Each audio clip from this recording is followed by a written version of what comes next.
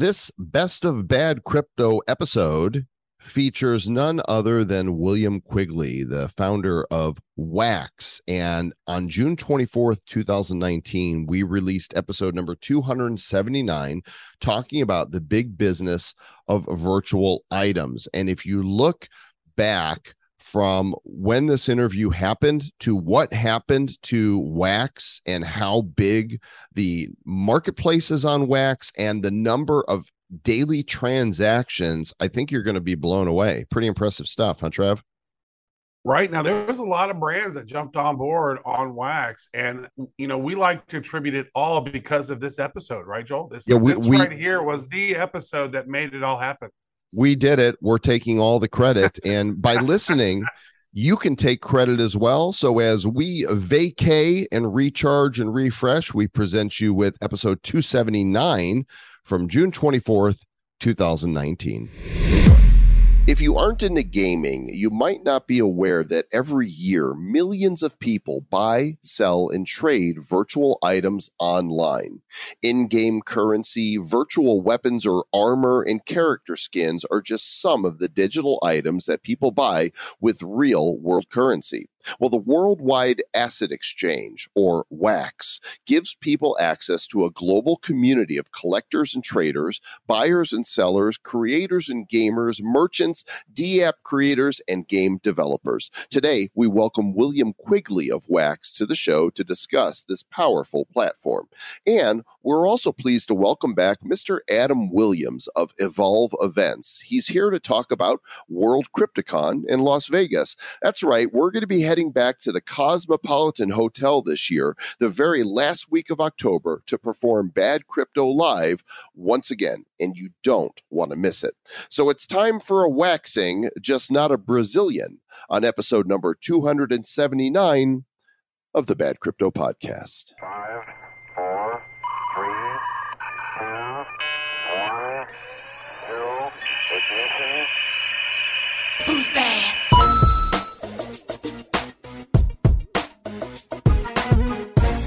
Hello, friends. It's a happy day in the Republic of Bad Cryptopia, and Joel Com here with Travis Wright, who's just back from his Brazilian waxing. Just the wax, ma'am. Just the wax. I just thought of the scene from the 40-year-old virgin where he has his chest waxed. That looks so painful. I've never had any waxing of any type. That seems like that would be enormously saddening to me. That would be painful. It's not my jam. No, I mean, I've gotten the wax out of my ears, but that's about it. That's true. Well, not always. I've seen some. I save it. You never know when you're going to need a candle and a wick. Yeah. Let's say the electricity goes out. What are you going to do? All right. So anything's possible. We do have William Quigley of Wax on today, and also going to bring Adam Williams from World CryptoCon on. But first, want to give a shout out to our show sponsor. So listen up, everybody, tune your ears in, because Blue Share security tokens provide exposure to a construction business that's got 23 years of proven experience. They've got a pipeline of natural resources, mining, and exploration projects. And what they're doing is offering shares, their BST tokens, using Ethereum smart contracts. They've got mining concessions with a forecasted worth of $4.3 billion. That's a lot of cheddar right there. They've got 300 million tokenized shares in all on their shares of the company Interprom Mining AG. So when you have Blue Share tokens, you have dividend rights and ownership title. They're available for purchase right now. They started the token sale on May 6th, so it goes on for 90 days from there. You do the math. The website to go check it out, do your own due diligence, and check out what they are doing is blueshare.io. Blueshare.io. Not Red Share, not Violet Share, not Chartreuse Share. It's Blue Share. Supposed to be originally. Great stuff. Well, Mr. Travis Wright, I am into the gaming and the virtual goods. I have paid real world money for pixels before, and that's what we're going to talk about today in our interview with William Quigley of Wax. So let's go there now. It's just right down the street. Mm-hmm. Just walk out your door, go down the street, and you'll find it. Just listen. Or just listen.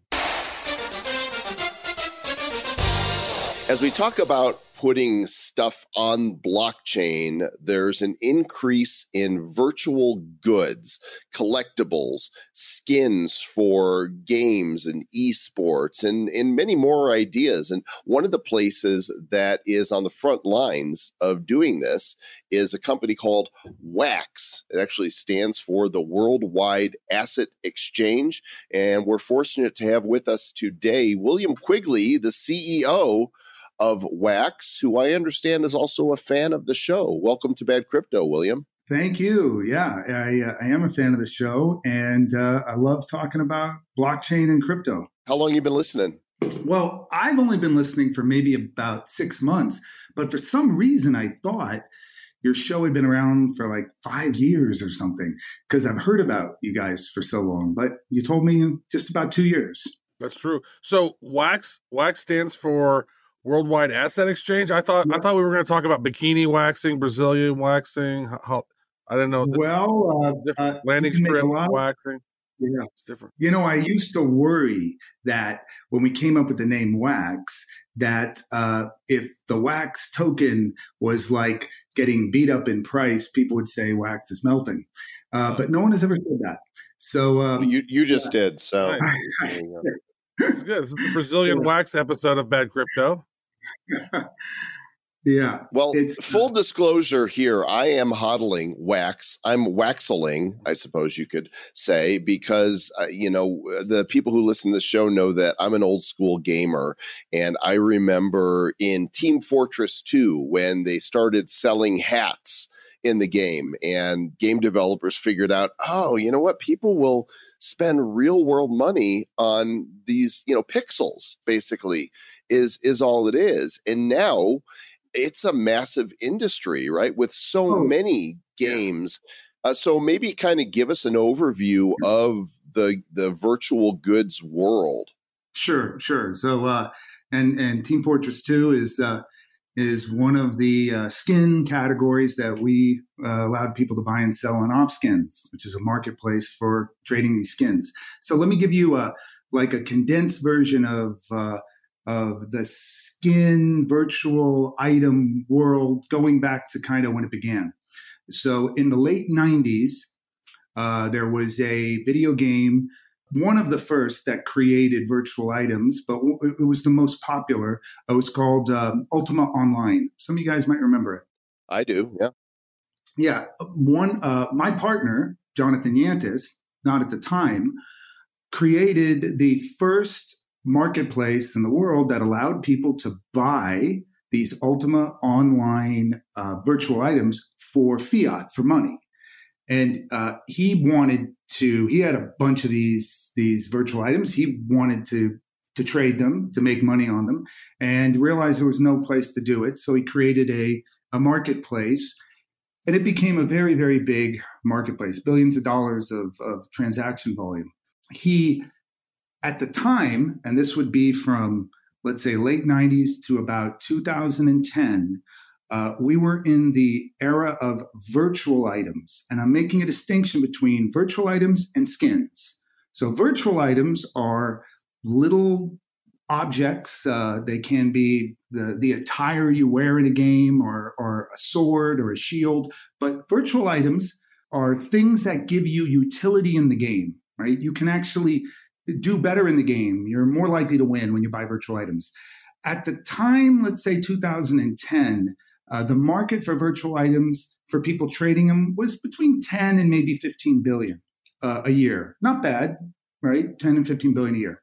When skins came around, skins are virtual items that are strictly of cosmetic value. They have no utility. They don't allow you to do anything better in a game, but you can change outfits.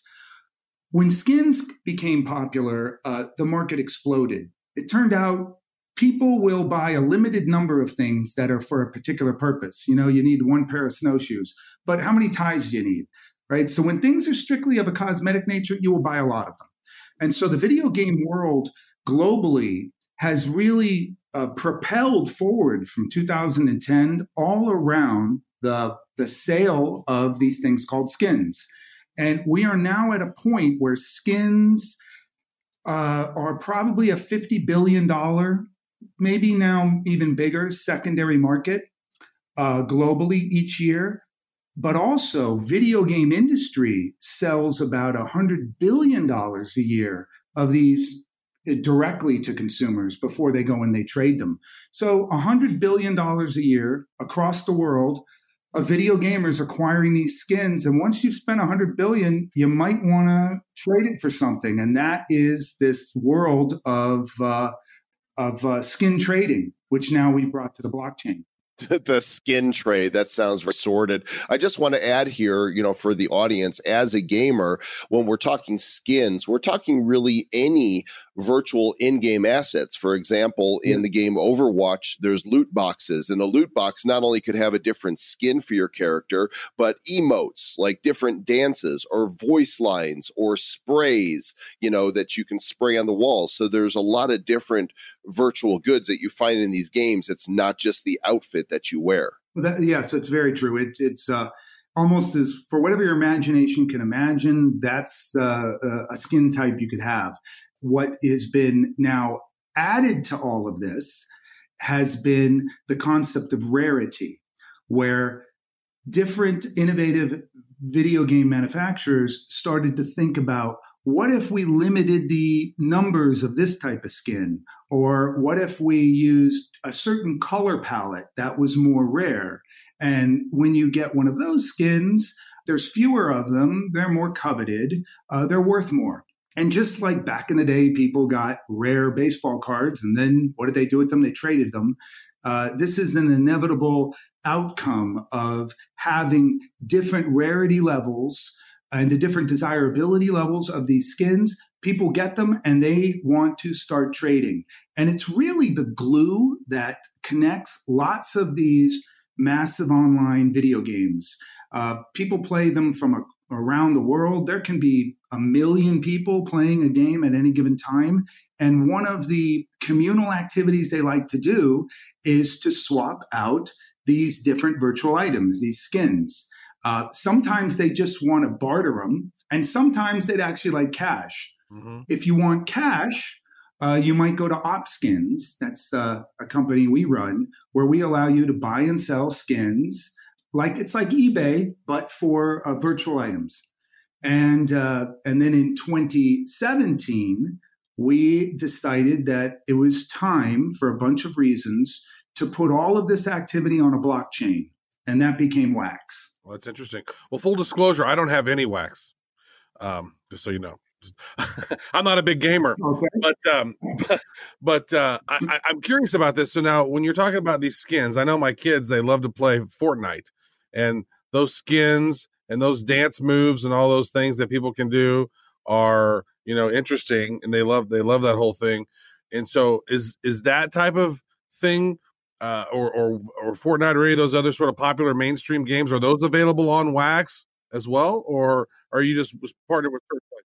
Yeah, not yet. So I've been a venture capitalist for a couple of decades and been making a lot of consumer product investments and incubating a lot of consumer product companies. And what I would say is, whenever a new technology comes around, the people who adopt it first are usually new to an industry. Just like when the browser and the internet became available, Walmart didn't jump in day one, but a new company, Amazon, did. And that's for a bunch of reasons, not the least of which is the new guy has a lot less to worry about and a lot less to risk.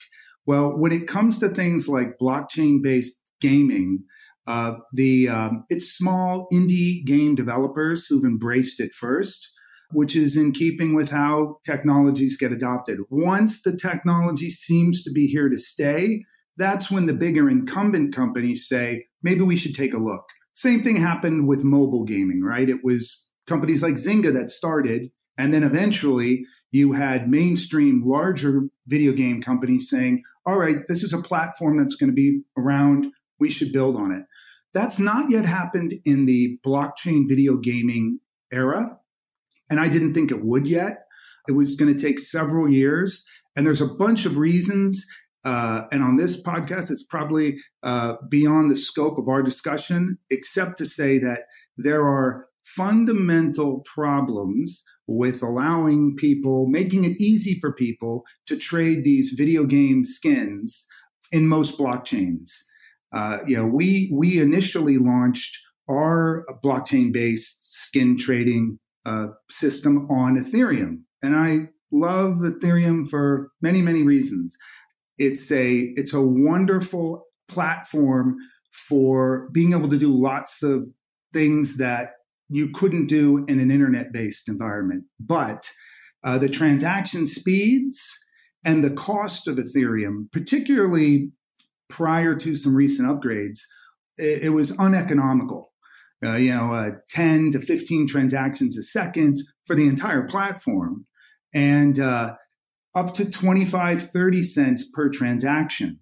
Now, if you think about what it takes to send a virtual item to somebody on the internet, it's essentially free. There's no cost. So doing this trading on a blockchain, while there's great benefits to doing it, one is that people can actually own the items outright if they own them on a blockchain. If you have a Fortnite virtual item, that's not yours. You're licensing that from Fortnite, and they can take it back anytime they want. A lot of people would like, if they're going to pay real money for this, they'd like to actually own it. And the only way to do that is to put it on a blockchain. I want to really understand this. I'm looking at opskins.com right now, and I see that people are buying all kinds of things, not just digital goods, but physical goods also. That's right. On here. This appears to be big business. And, obviously you're a private company. You don't have to share numbers, but I'm wondering, just how much business is taking place through this site. Like, are people buying stuff every second of every day? Oh yeah. It's it's a massive business.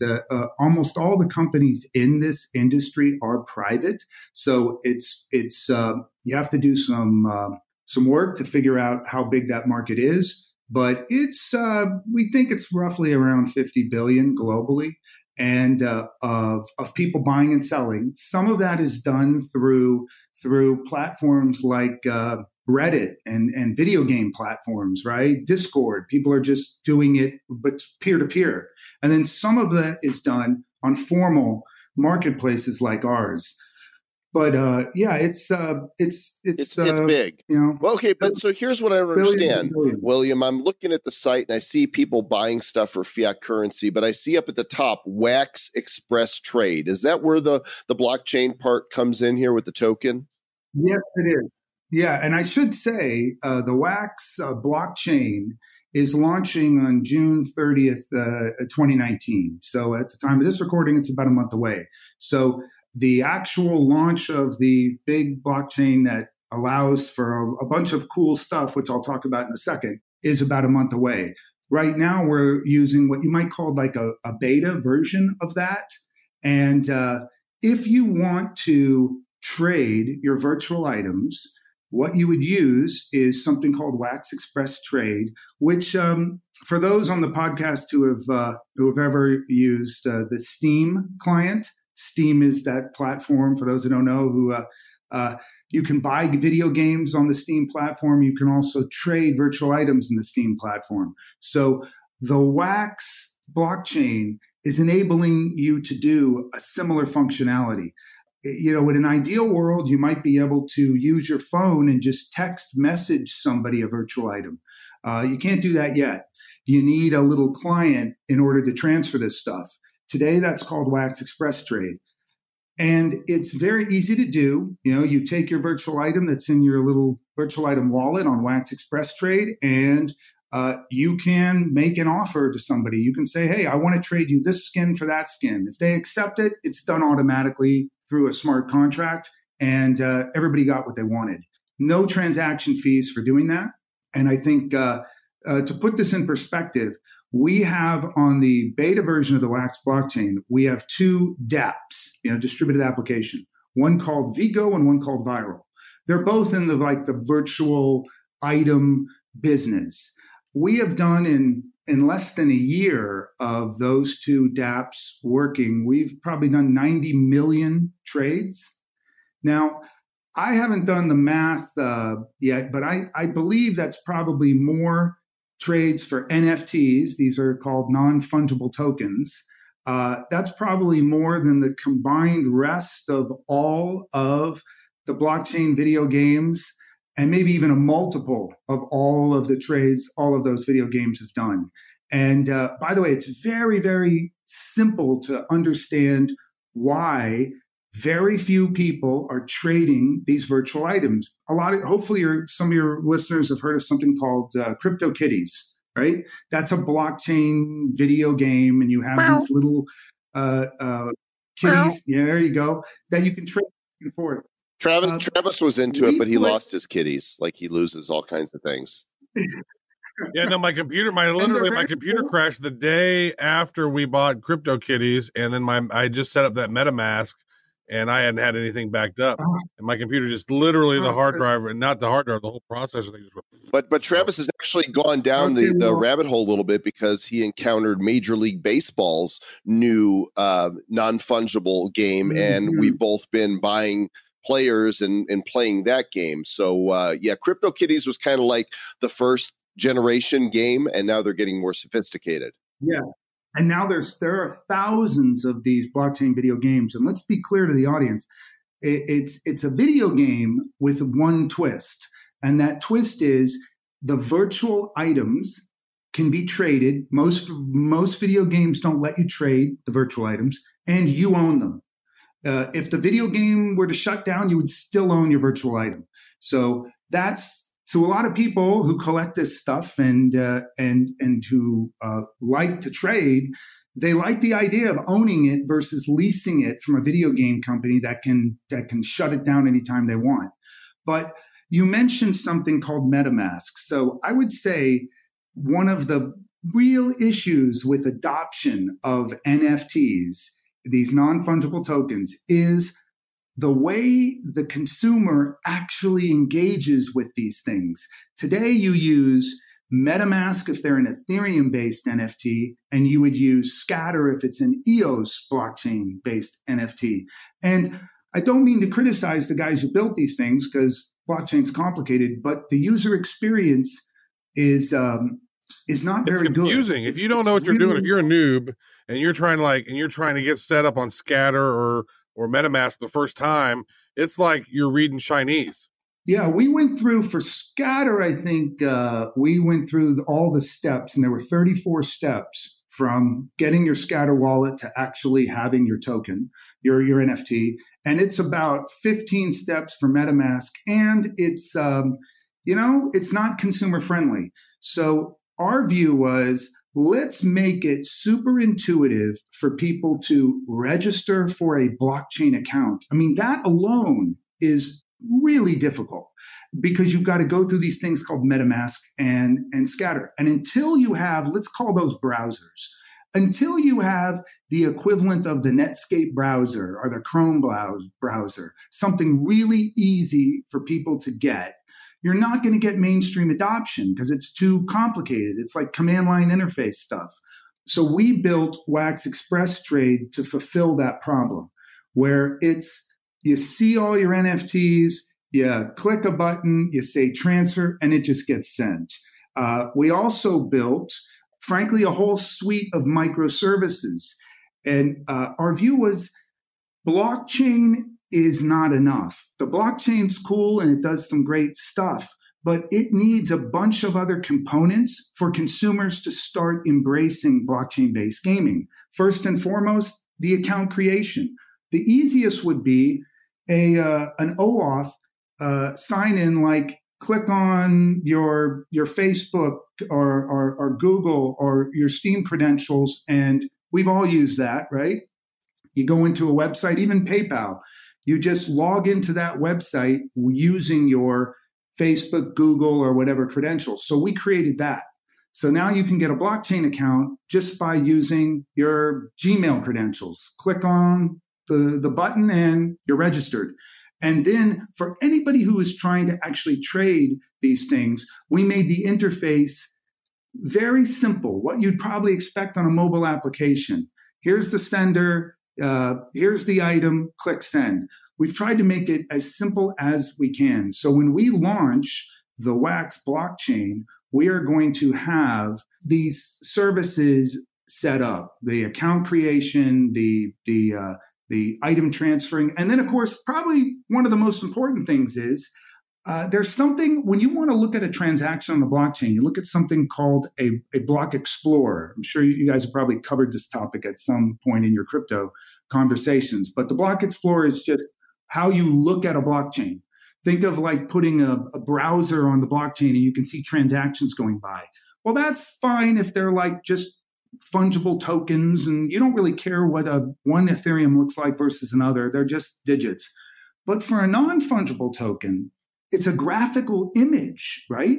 You would like to see what you bought. You would like to see what does that crypto kitty look like in all of its three-dimensional, colorful, glory. So we created a block explorer that allows you to see a three-dimensional model of your NFT. You can also see who else has owned it, what they paid for it, how long they held it. These are all the statistics that we took from OpSkins, because this is how people trade stuff. They want to look at the object because they're buying a visual object. That's what these virtual items are. They're digital artwork. And so wouldn't you want to inspect it up close? And wouldn't you want an ability, if you could, to see what's been the market of this thing? How many people owned it? What is its price history? So we built all of these applications onto the Wax blockchain. So the Wax blockchain is purpose-built for digital goods. And there just wasn't any blockchain out there that did that. So we did because there was nothing else we could use. Frankly, if there had been another blockchain we could have used, we would have used it. But the blockchains were either too slow or they didn't have the consumer convenience services that are just necessary for blockchain to go mainstream. And it's really nice to be harnessing all of the enthusiasm around video gaming because there's like 2 billion people on this earth who play video games. So it's a good way to on-ramp lots of people onto all the wonders of blockchain technology. And so that's sort of Wax in a nutshell. It's just it's a service layer in addition to the blockchain that allows it to be very easy to set up an account. Like EOS, your audience probably knows EOS. It's kind of crazy. With EOS, if you don't have EOS, the EOS currency, you cannot create an EOS account. And to create an EOS account, you need the currency. So there's this catch-22 problem. And you would literally have to either go to some third-party service to give you an EOS account, or you would have to ask a friend to create an account on your behalf if your friend already had an account and had some EOS. That is not a great way to get a lot of people to use your platform, which is why a year after EOS was launched, it's got maybe a million accounts, 1.2 million accounts, and maybe 100,000 or 200,000 that are active. It's very hard to get viral adoption of something when you make people pay to register. Yeah. If Facebook wouldn't be very big. And so these are the sort of the growing pains of blockchain that we're trying to improve upon. Well, to be fair, I mean, EOS does have, like today, it has 18.5 million transactions that's gone through on the blockchain. I'm looking at blocktivity.info. No. Well, that's yeah. I know. Those are not transactions. Okay. What are those? You see the little notation there? It says OP. Those are operations. Okay. So those are not transactions. Those are. So you're the one that has the most. You would have the most transactions in, because besides you, it says TX. You have Wax has 408,000 transactions today. Yes. And so, by the way, we know and love the guys who built Blocktivity. I originally said to them, you know what most people care about? Like if you were trying to determine how well Amazon was doing, you'd like to know like how many people are buying stuff, right? You'd like to know how many transactions there are. You would probably be less interested in how many times they moved the forklift, right? Or how many times the bay doors at our distribution center went up and down.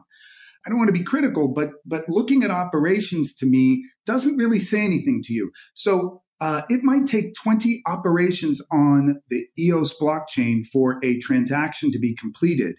But what you really care about are people using this thing, not how many operations did it take. In fact, the more operations it takes to complete a transaction, I kind of think the worse it is. Well, it used to be on the web that we would count hits, right? And a hit was on a web page every time it would make a call to any image. So, if you had a website and you hit a page, you got the HTML as one hit, but then there's 25 images on there, 25 more hits. So people would say we have millions of hits on our website, but maybe that was only actually 20,000 viewers. So this is kind of like that. It's identical. That's exactly the example I would use. Like, did an advertiser who wanted to know, did anybody look at the ad you ran on that website? Did they care that it took 42 hits to load up the image? No, they cared about, did a person view it? So but you're right. And so what happened? We eventually, as an industry in the internet, we migrated towards the concept of page views. How many humans are actually looking at what you've built? This is, we're in the hits era of blockchain right now, where it's like, gee whiz, my blockchain does a lot of operations. That's like probably not relevant to the statistics we care to track, which is, are we being successful at getting lots of people around the world to embrace this and use it? One of the things I look at whenever I'm looking at Blocktivity, I get the whole thought around, the activity and operations or whatever, but I want to know how bogged down is that particular blockchain, right? Yeah. Like I'm looking at Ethereum right now, it's at 62%. I'm looking at Bitcoin, it's at 100%. Like I'm looking at Ken, it's at over 50% because they had some bad news today. And looking at Wax, you guys have had over 400,000 transactions today, and you guys are not even using 1%. You're using 1/3 of 1% of your capacity right now. So I'm glad you pointed that out. That's exactly right. Because we have built the Wax protocol for commercial scale. Blockchains today are not built for commercial scalability. I would describe Ethereum as almost a wonderful test net. And it's a great way, user of their virtual machine as a general purpose blockchain to try lots of interesting stuff. But when you move to commercial scalability, A, I need to have high predictability of the cost of a transaction. And B, I need to know I can actually process the transactions my customers expect. When you're sitting around for 45 seconds or a minute for a transaction to be properly confirmed, people don't like waiting that long to check out of their shopping cart on a website.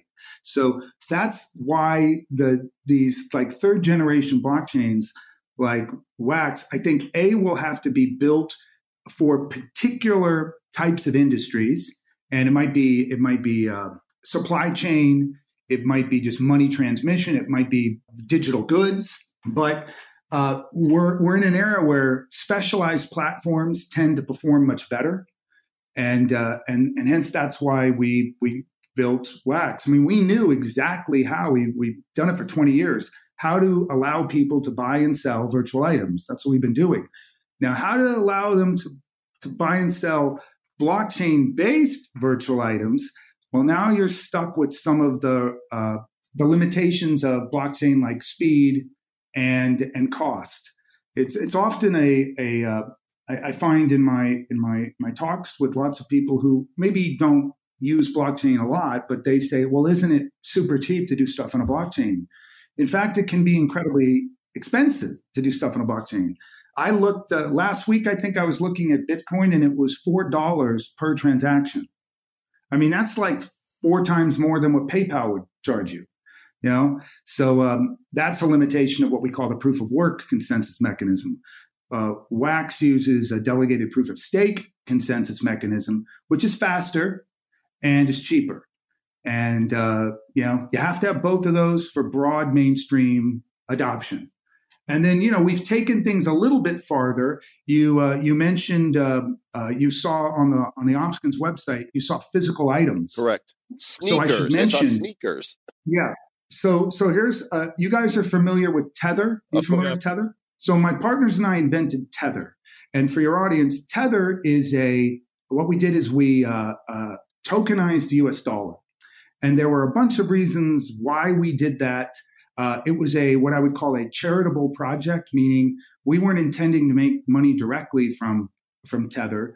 We needed Tether because at the time we had what we called alt exchanges. You might remember that term. And that was just a crypto exchange that didn't accept fiat money.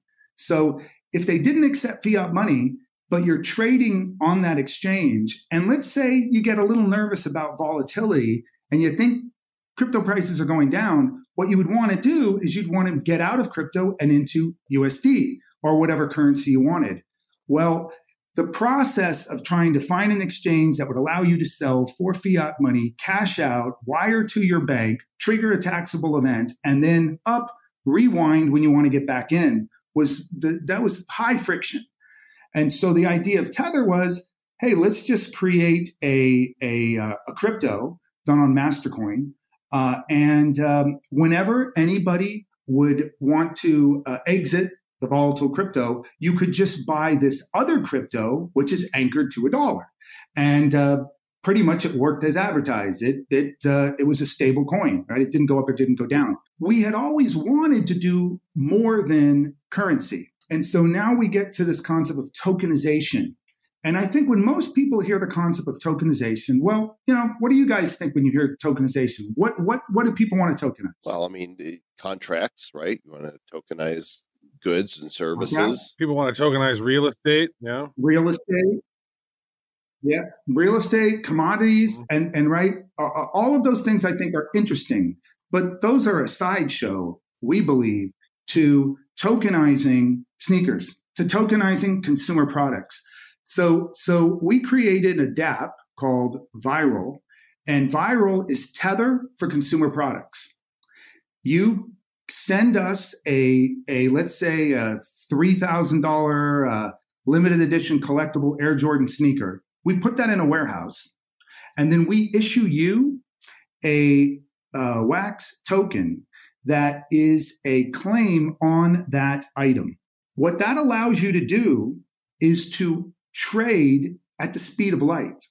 So imagine you're a sneakerhead and you're buying and selling stuff on StockX or eBay.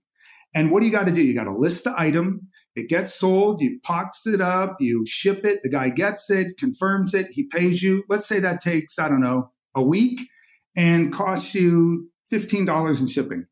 Or you could trade that sneaker, the digital twin of the sneaker, instantly at the speed of light. That guy gets it.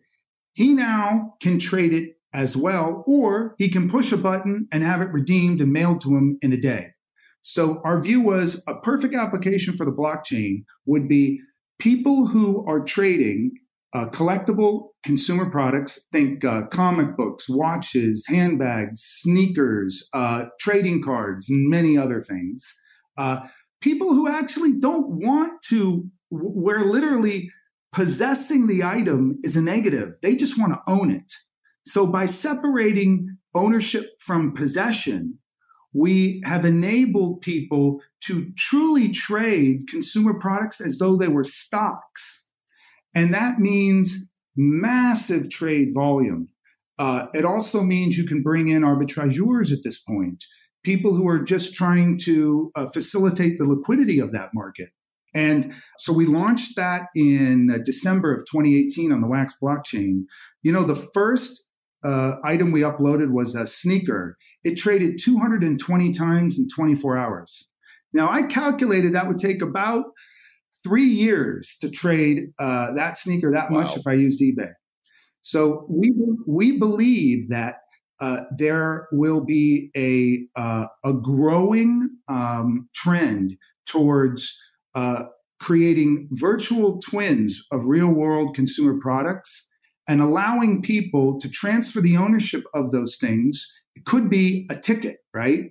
Where you, for a concert, to actually mail that thing, that's sort of difficult. By the way, it might be a digital code. Well, if you mailed a digital code, well, how do I know you didn't already redeem that code? So by giving people an ability to trade a digital representation of a physical thing, you massively increase the liquidity and the utility of that thing. And for many consumer products, the physical aspect of them is actually secondary to the non-physical characteristics. I mean, you could take something like flowers. Now, if you send your girlfriend a bouquet of flowers, yeah, I'm sure, you look at the stems and there's beauty there, but there's also the whole concept of you gave me this beautiful gift, I share it on social media and whatnot. So that would be another thing that would be on the Wax blockchain, not yet, but where you would literally have you could viral someone a virtual bouquet of flowers, which they could then take and redeem anytime they wanted. Of course, when you have things like truly collectible merchandise, sneakers is maybe a $25 billion secondary market. The vast majority of people who are lining up outside of Foot Locker to buy that limited edition drop of new sneaker, they'll never put their foot in that sneaker. That thing's immediately going to get listed on eBay or StockX. So we say, well, why not just sell those people, consider it like the Tether version of that sneaker, and they can redeem it when they want to, but they're free to trade it instantly. And of course, why is a blockchain so valuable there? Because it negates all of the risks of counterfeiting. Because as we know, when I send you a Wax token or I send you a Bitcoin or an Ethereum token, you know instantly with no effort that that's genuine.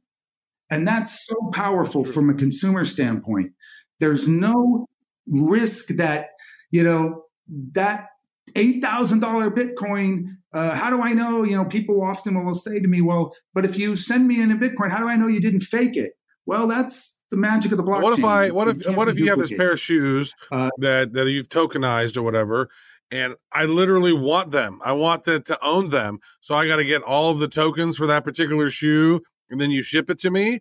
Oh, there's just one. Yeah, so think of it as a certificate that is redeemable for the genuine item. So I've now given you this certificate and you have it, and it might be the thing, and this is very true of in the sneaker market where there are these limited edition drops where you prepay. Well, now imagine you've prepaid a month in advance for this next limited edition shoe, but you have a fully monetizable token that you could sell to somebody, which is a claim on that item when it arrives. But for many people, in the example you used, if you literally want the sneaker, well, then it's no different than buying it on eBay, where in this case, you would just buy it from the individual and say, redeem it now. I want to ask a question about Tether, though. I think it is interesting because, you have done some amazing stuff. I mean, you've worked on over 40 different blockchain projects. And now Tether is, Joel and I, we've had conversations with other guests about Tether and how, Tether has some flaws, but there's some, the idea of a stable coin to the US dollar makes sense. But then I've always asked the question like, well, eventually the US dollar is going to crash. It's not going to be the world reserve currency. What then? And my thought was, why not have a Tether that's tethered to gold or something like that? What is your thoughts around a Tether gold type of thing? Yeah, brilliant and good. And it is, I know there's a number of projects, some of them might not be launched, that are tethering to real world commodities. I would say something though, because now there's hundreds of these stable coins, right? Created a monster, William. Yeah, very true. But I came from the Walt Disney Company where like service and convenience were the gods we prayed to, right? We always said consumers pray to the god of convenience. And when it came to developing Tether, our thoughts were, we could make a kind of complicated contraption where we would keep the token stabilized to $1 by buying or selling Tether on the open market and whatnot, sort of like using modern monetary policy techniques to keep currency stable.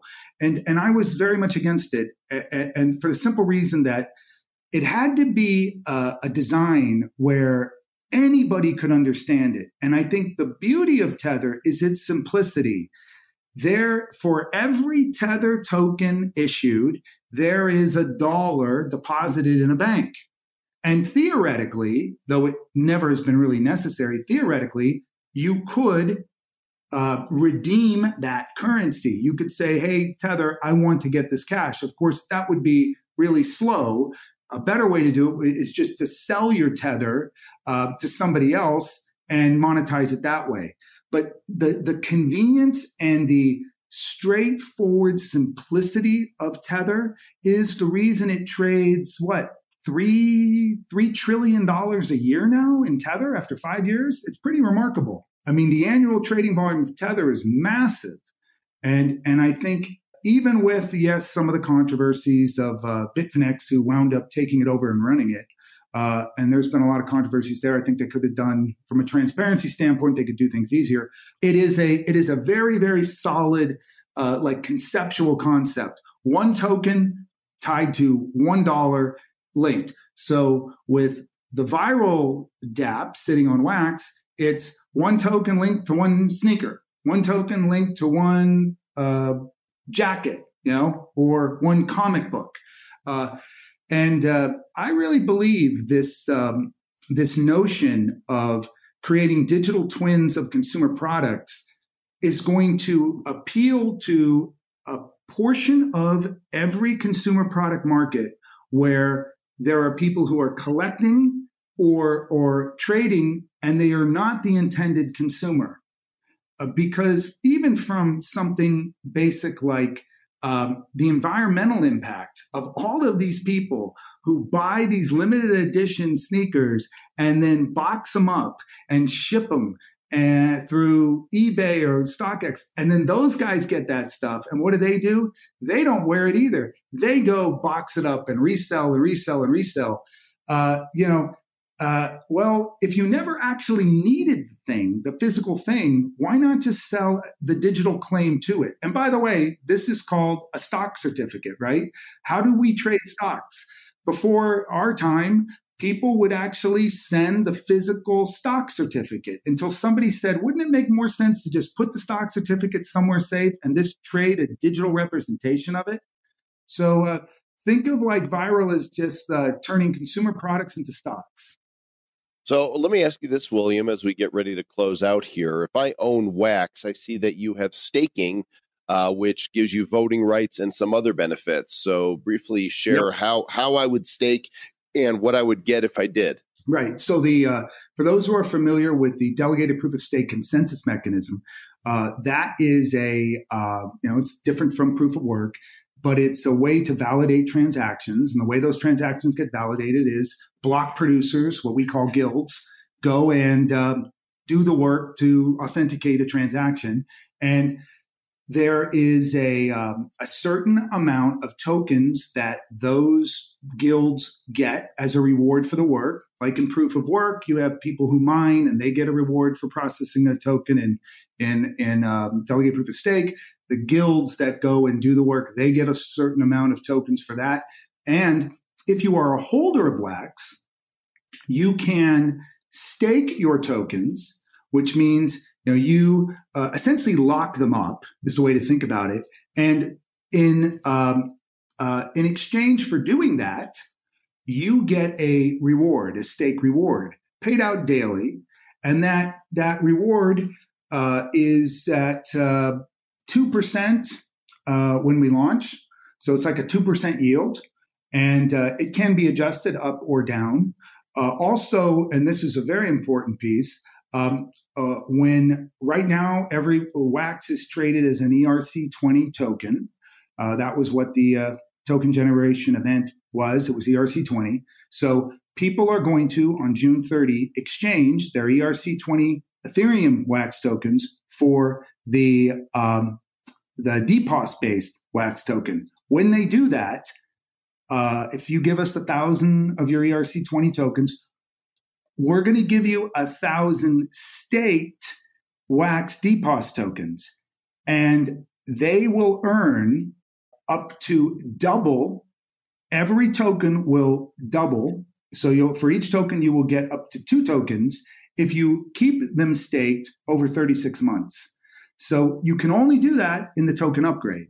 That is what we call the Genesis block upgrade. So when you do that, if you keep those tokens we give you staked, you would get effectively 33% yield on those tokens over 3 years. So is there a time period that you have to swap them out, or anytime? Yes, the upgrade begins on June 30, and right now it's planned to be completed on August 30.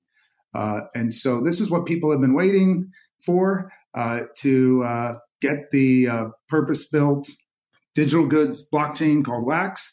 And we're trying to make the upgrade process really straightforward, so that you don't have to be a computer scientist to figure out how to do it. Hopefully we've succeeded there.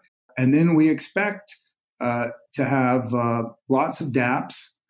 We've made it backward compatible with EOS. So any dApp that works on EOS is going to work on a Wax with very little effort. And of course, we have this services layer, which I think is a really differentiator. People are going to be able to register for accounts, trade, and then even sell those items on the Opskins marketplace.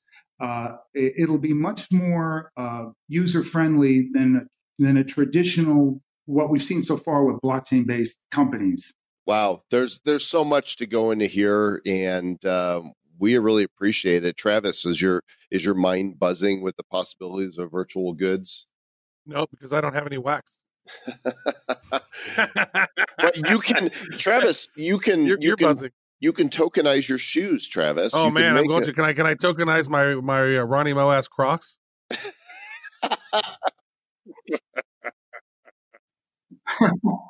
We will see. We will see. I believe in the next 5 years, there will be a massive number of traded NFTs, whatever you want to call them, digital items. It will be a bigger and bigger part of e-commerce. And, we built our blockchain in order to make it much easier for people to do that. We can actually create our own stickers on here, Travis. Wax.io/stickers. You create your free stickers. And I guess, do those go on the blockchain then? Do those become a virtual item? Yes, they do. Yes, they do. And there are millions of stickers that get traded a week. Wow. I mean, people love trading these stickers because, there's like social media influencers who can go and create some cool limited edition sticker and then give it out to their fan base. So, and then, of course, because these things are all smart contracts, you can see where this is going to go, where you can embed video, you can embed logic so that the 50th guy to trade it gets a prize. This is where blockchain with smart contracts really changes the way products get promoted. People share information. There's a lot of great branding ideas that are going to come out of this. Yeah. Now I can tell you're a true innovator in the space, and I really appreciate all you've done so far for this industry. I mean, you built Tether, you worked on Mastercoin, you did a bunch of other things, and now you are taking on the whole virtual goods space. I think it's phenomenal. Now he's waxing the world.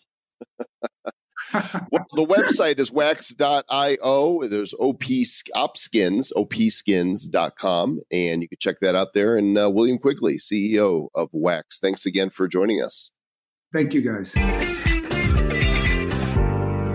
Super cool stuff with Wax, wax.io to check it out for yourself. I am not a financial advisor, but I have a hunch that this is a big deal. And full disclosure, I have invested some of my own Satoshis in some Wax. I have not. And this is also, what did you say this was? You said this was an intervention? Speaking of Satoshis, there is, I went to Fiverr and I asked an artist there to create a mascot for Bad Crypto Podcast, which would essentially be, a bad coin with personality, with arms, legs, and eyes and all. And they did. You put some cool sneakers on him, and he needs a name now.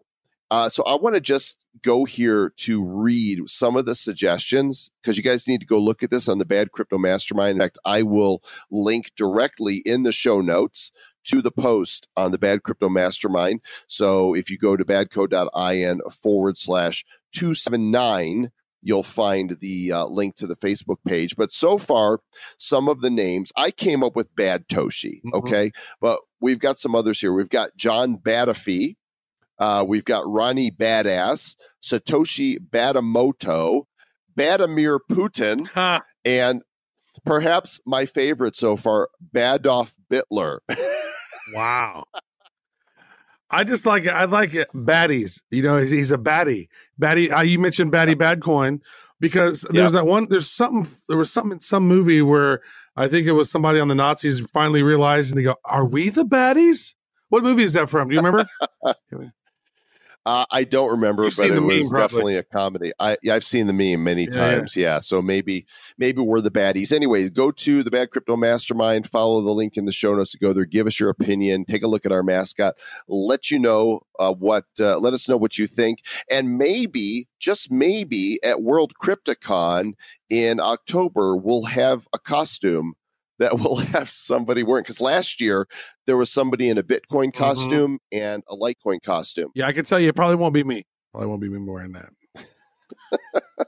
All right, speaking of World Crypticon, let's check in with Adam Williams and find out what's happening and where you need to be this October.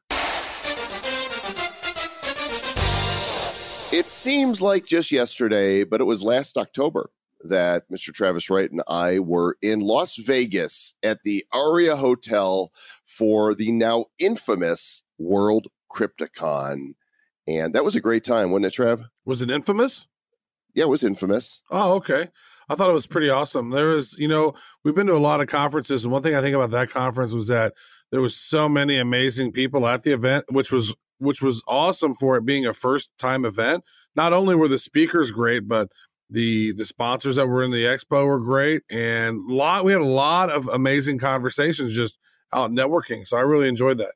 Yeah, and the event is put on by Evolve Events. It's EVOLV, and here with us today to talk about the upcoming World Crypticon 2019 and Vegas Blockchain Week is the one, the only, Adam Williams. Hey, Adam. My bad, crypto brothers. How have you guys been?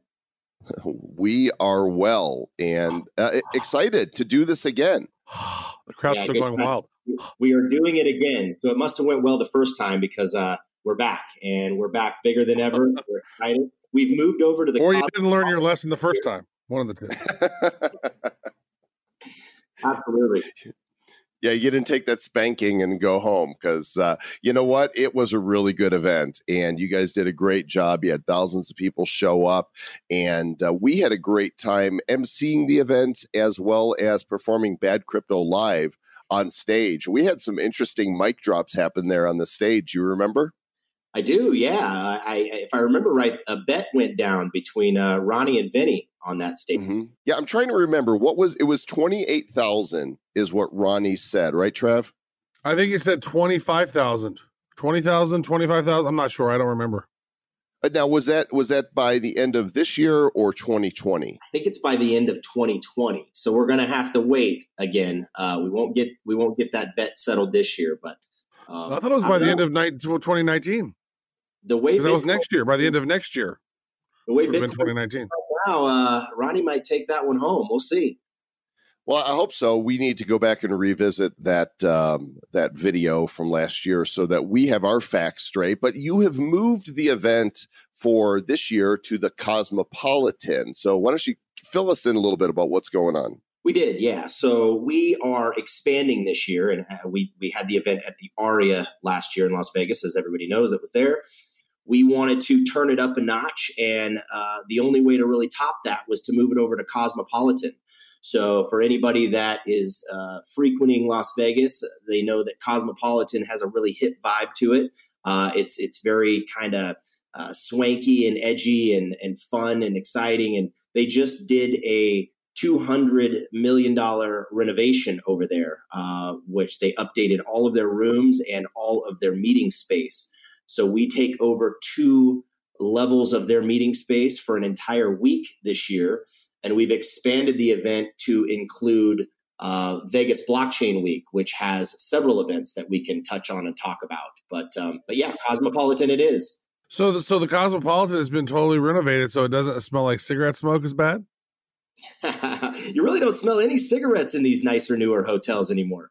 You know, you go down to the Flamingo, probably kind of stinky in there. But yeah. You know, actually, they got some really good air filtration systems or something, because you can't even tell. And you walk by and you see people smoking up and, you know, smoking up crazy. But it's interesting. So I know, I think you guys learned your lesson from last year, whereas you had Halloween on the first day of the conference. This year, Halloween is at the end of the conference, so people can get their party on. Yeah. Yeah, that was interesting last year. It just happened to fall on those dates to where we kicked it off with a big party for Halloween and, of course, Bitcoin's birthday celebration. And yeah, people kind of stumbled in the next day a little late, a little hungover. So I did not. That's not true. We decided to edge the dates back, and Halloween is actually on the last day of the entire week this year, so that people can celebrate and have a good time and not have to worry about learning the next day. I just want to know, are our faces going to be on the billboard of the hotel again? Because last year it was fun seeing our faces there on the Aria. You know, we're working on a big surprise this year for that. It's not locked down yet. It's not done. But last year, as you know, we had your faces on the Aria marquee, which at that time was the largest sign on Las Vegas Boulevard. There is a new king of that throne. There is a 272-foot tall by 50-foot LED wall there in Las Vegas, which you can pretty much see from outer space. And we're working on that, but it's not done yet. So if we get that done, bet your butts you're going to have some big faces in Las Vegas that week. Our butts are going to be on the billboard? No, bet your butts. We'll put your faces on, not your butts. I don't know if my head can get any bigger. We'll try. We don't even put our faces up on these big walls. That's crazy.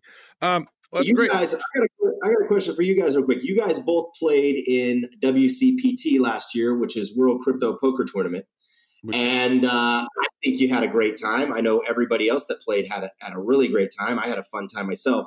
Will you guys be joining us for the poker tournament again this year?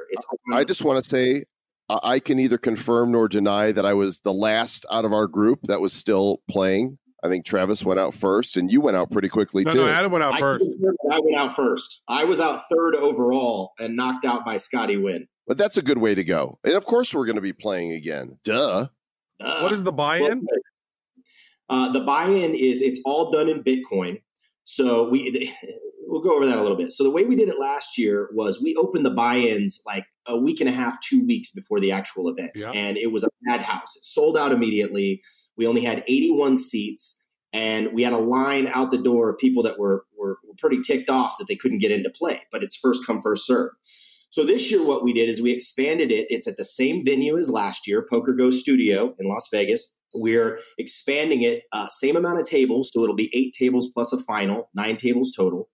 But we were able to expand it by an hour on each side, so the duration's a little longer, and we added players. So we're going to have a total of 135 seats available. And what we're doing this year is we opened it up. The first 20 seats were available on June 4th, I believe, is when we released those. And we'll be releasing 20 seats each month. So we've created a waiting list. So anybody that wants to get into play, just go to worldcryptocon.com and find the entertainment page and click on poker tournament, and you can apply there and join the waiting list. And the way the buy-ins work is it's all done in Bitcoin. All the buyouts and all the payouts are done in Bitcoin. There is a seat fee because, of course, we have to pay for the event. And then the actual buy-in is 0.10 Bitcoin, so a tenth of a Bitcoin. And we give 5% of the pot over to Hawk, which is the charity that we donated to last year. And then the other 95% is all broken up between the final table winners. So it's a pretty hefty prize depending on what Bitcoin does between now and then. My goodness.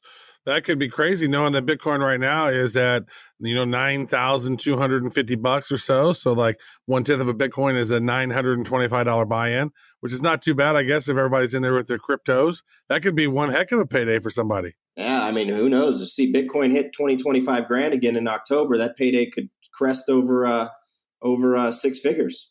Are you a financial advisor, Adam? I am definitely not a financial advisor, but I'm an optimist. I like that. So 9 tables, 135 players. That's great. Yeah, it was really fun last year, and there was a lot of poker stars that were part of that tournament as well. Do we expect that same thing to happen again this year? It will be the same this year. Yeah, Phil Hellmuth actually played and hosted the event last year, which was a lot of fun. And so what we're going to do is, again, this year, each table will have a poker pro and a crypto celebrity. So last year when I sat down at my table, I was sitting with Scotty Wynn on my right and Charlie Shrim on my left. Have no idea who will be sitting there this year, but will definitely be a lot of fun. Yeah. Shrim's to the left of me, Scotty to the right. Here I am, stuck in the middle with you. Okay, never mind. Thought you guys would know that. That's a great song, of course, yeah. It's a classic Steelers wheel song. So we are not, we're going to be doing our show again this year on the stage, and it's going to be Bad Crypto Live. And there's a lot of other things going on the stage. So maybe give us a quick overview of some of the major speakers that you've got. Absolutely. Yeah. So like we discussed early on, we have expanded the event to an entire week, which is Vegas Blockchain Week, can also be seen on the website. And we had a lot of really great events come in and lock arms with us. So World Crypto Conference will be the kind of nucleus or the big event at the end of the week, October 29th through October 31st.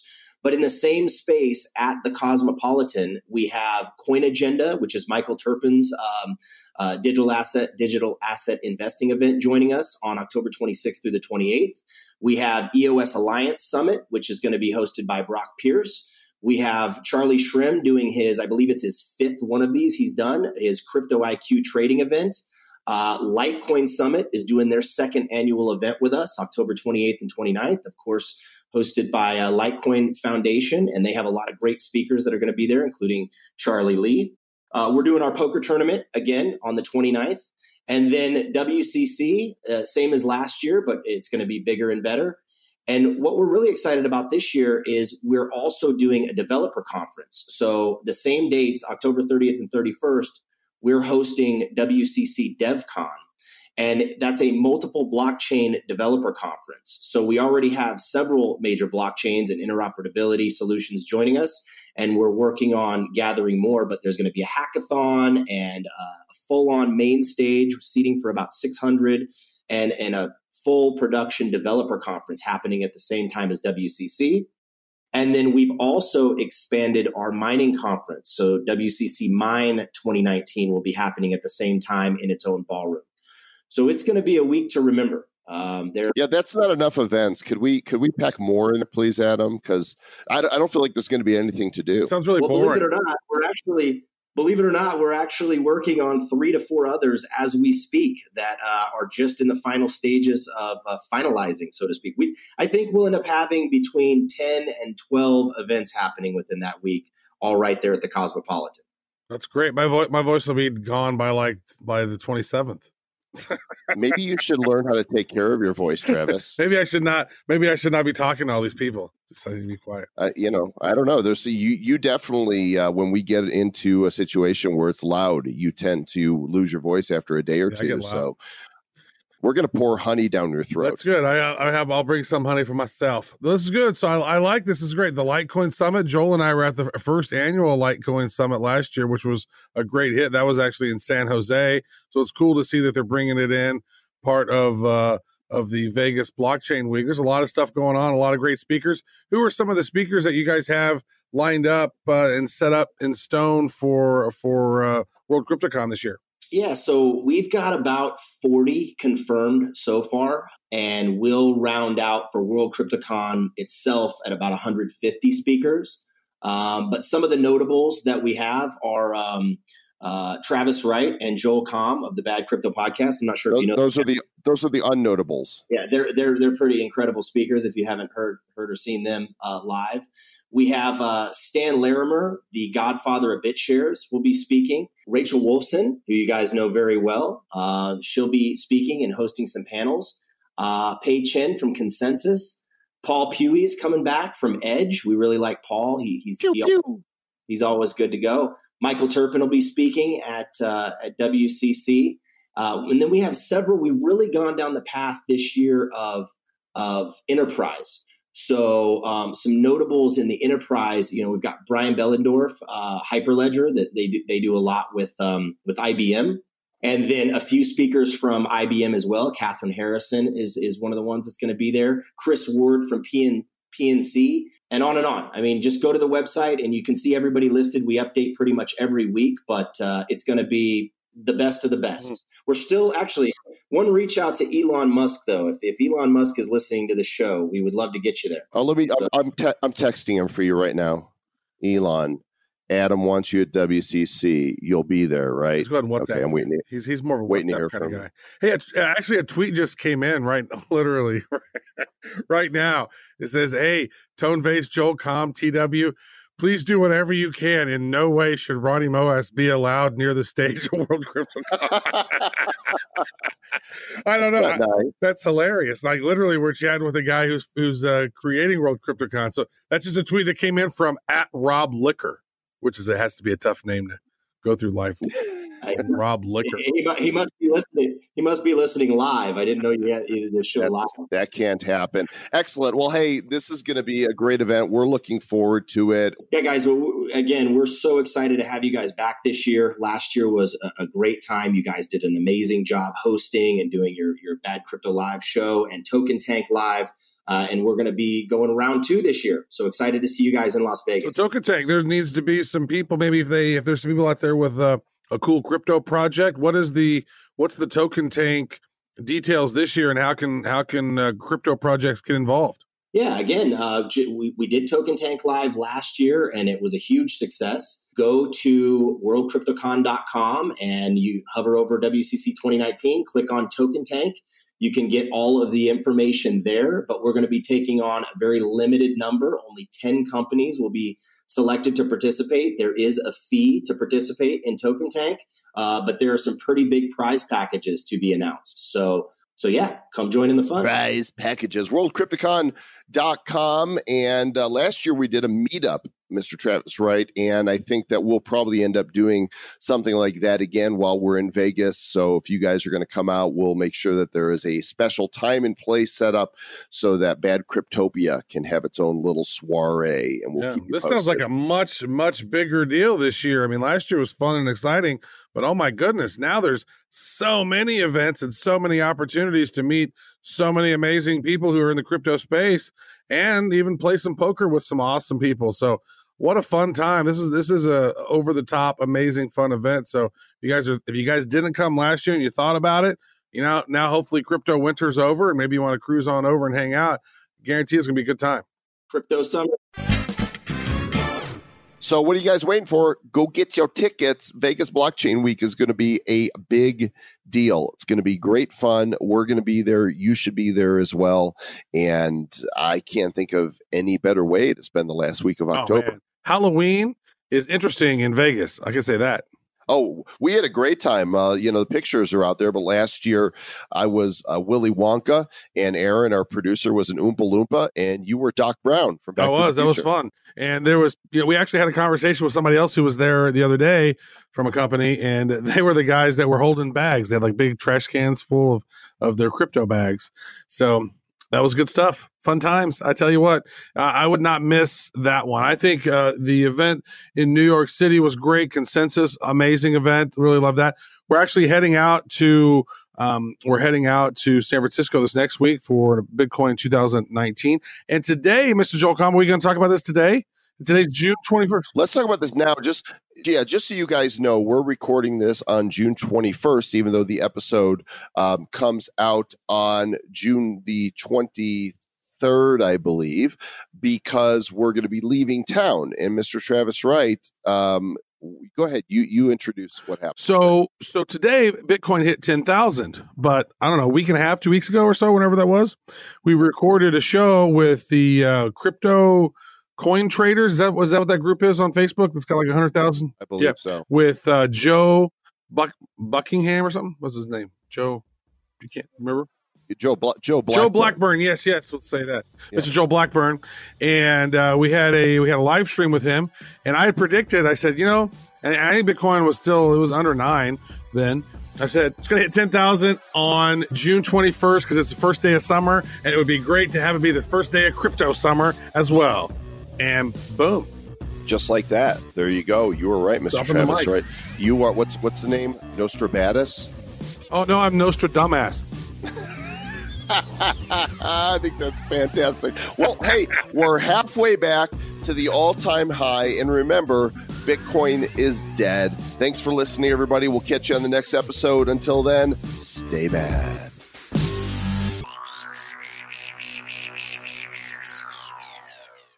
The Bad Crypto Podcast is a production of Bad Crypto LLC. The content of the show, the videos, and the website is provided for educational, informational, and entertainment purposes only. It's not intended to be and does not constitute financial, investment, or trading advice of any kind. You shouldn't make any decisions as to finances, investing, trading, or anything else based on this information without undertaking independent due diligence and consultation with a professional financial advisor.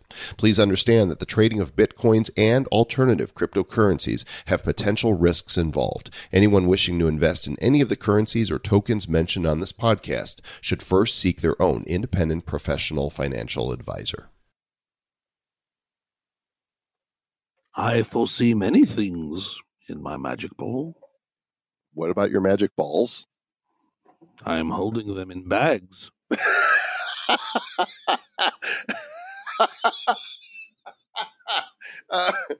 Oh my. Who's bad?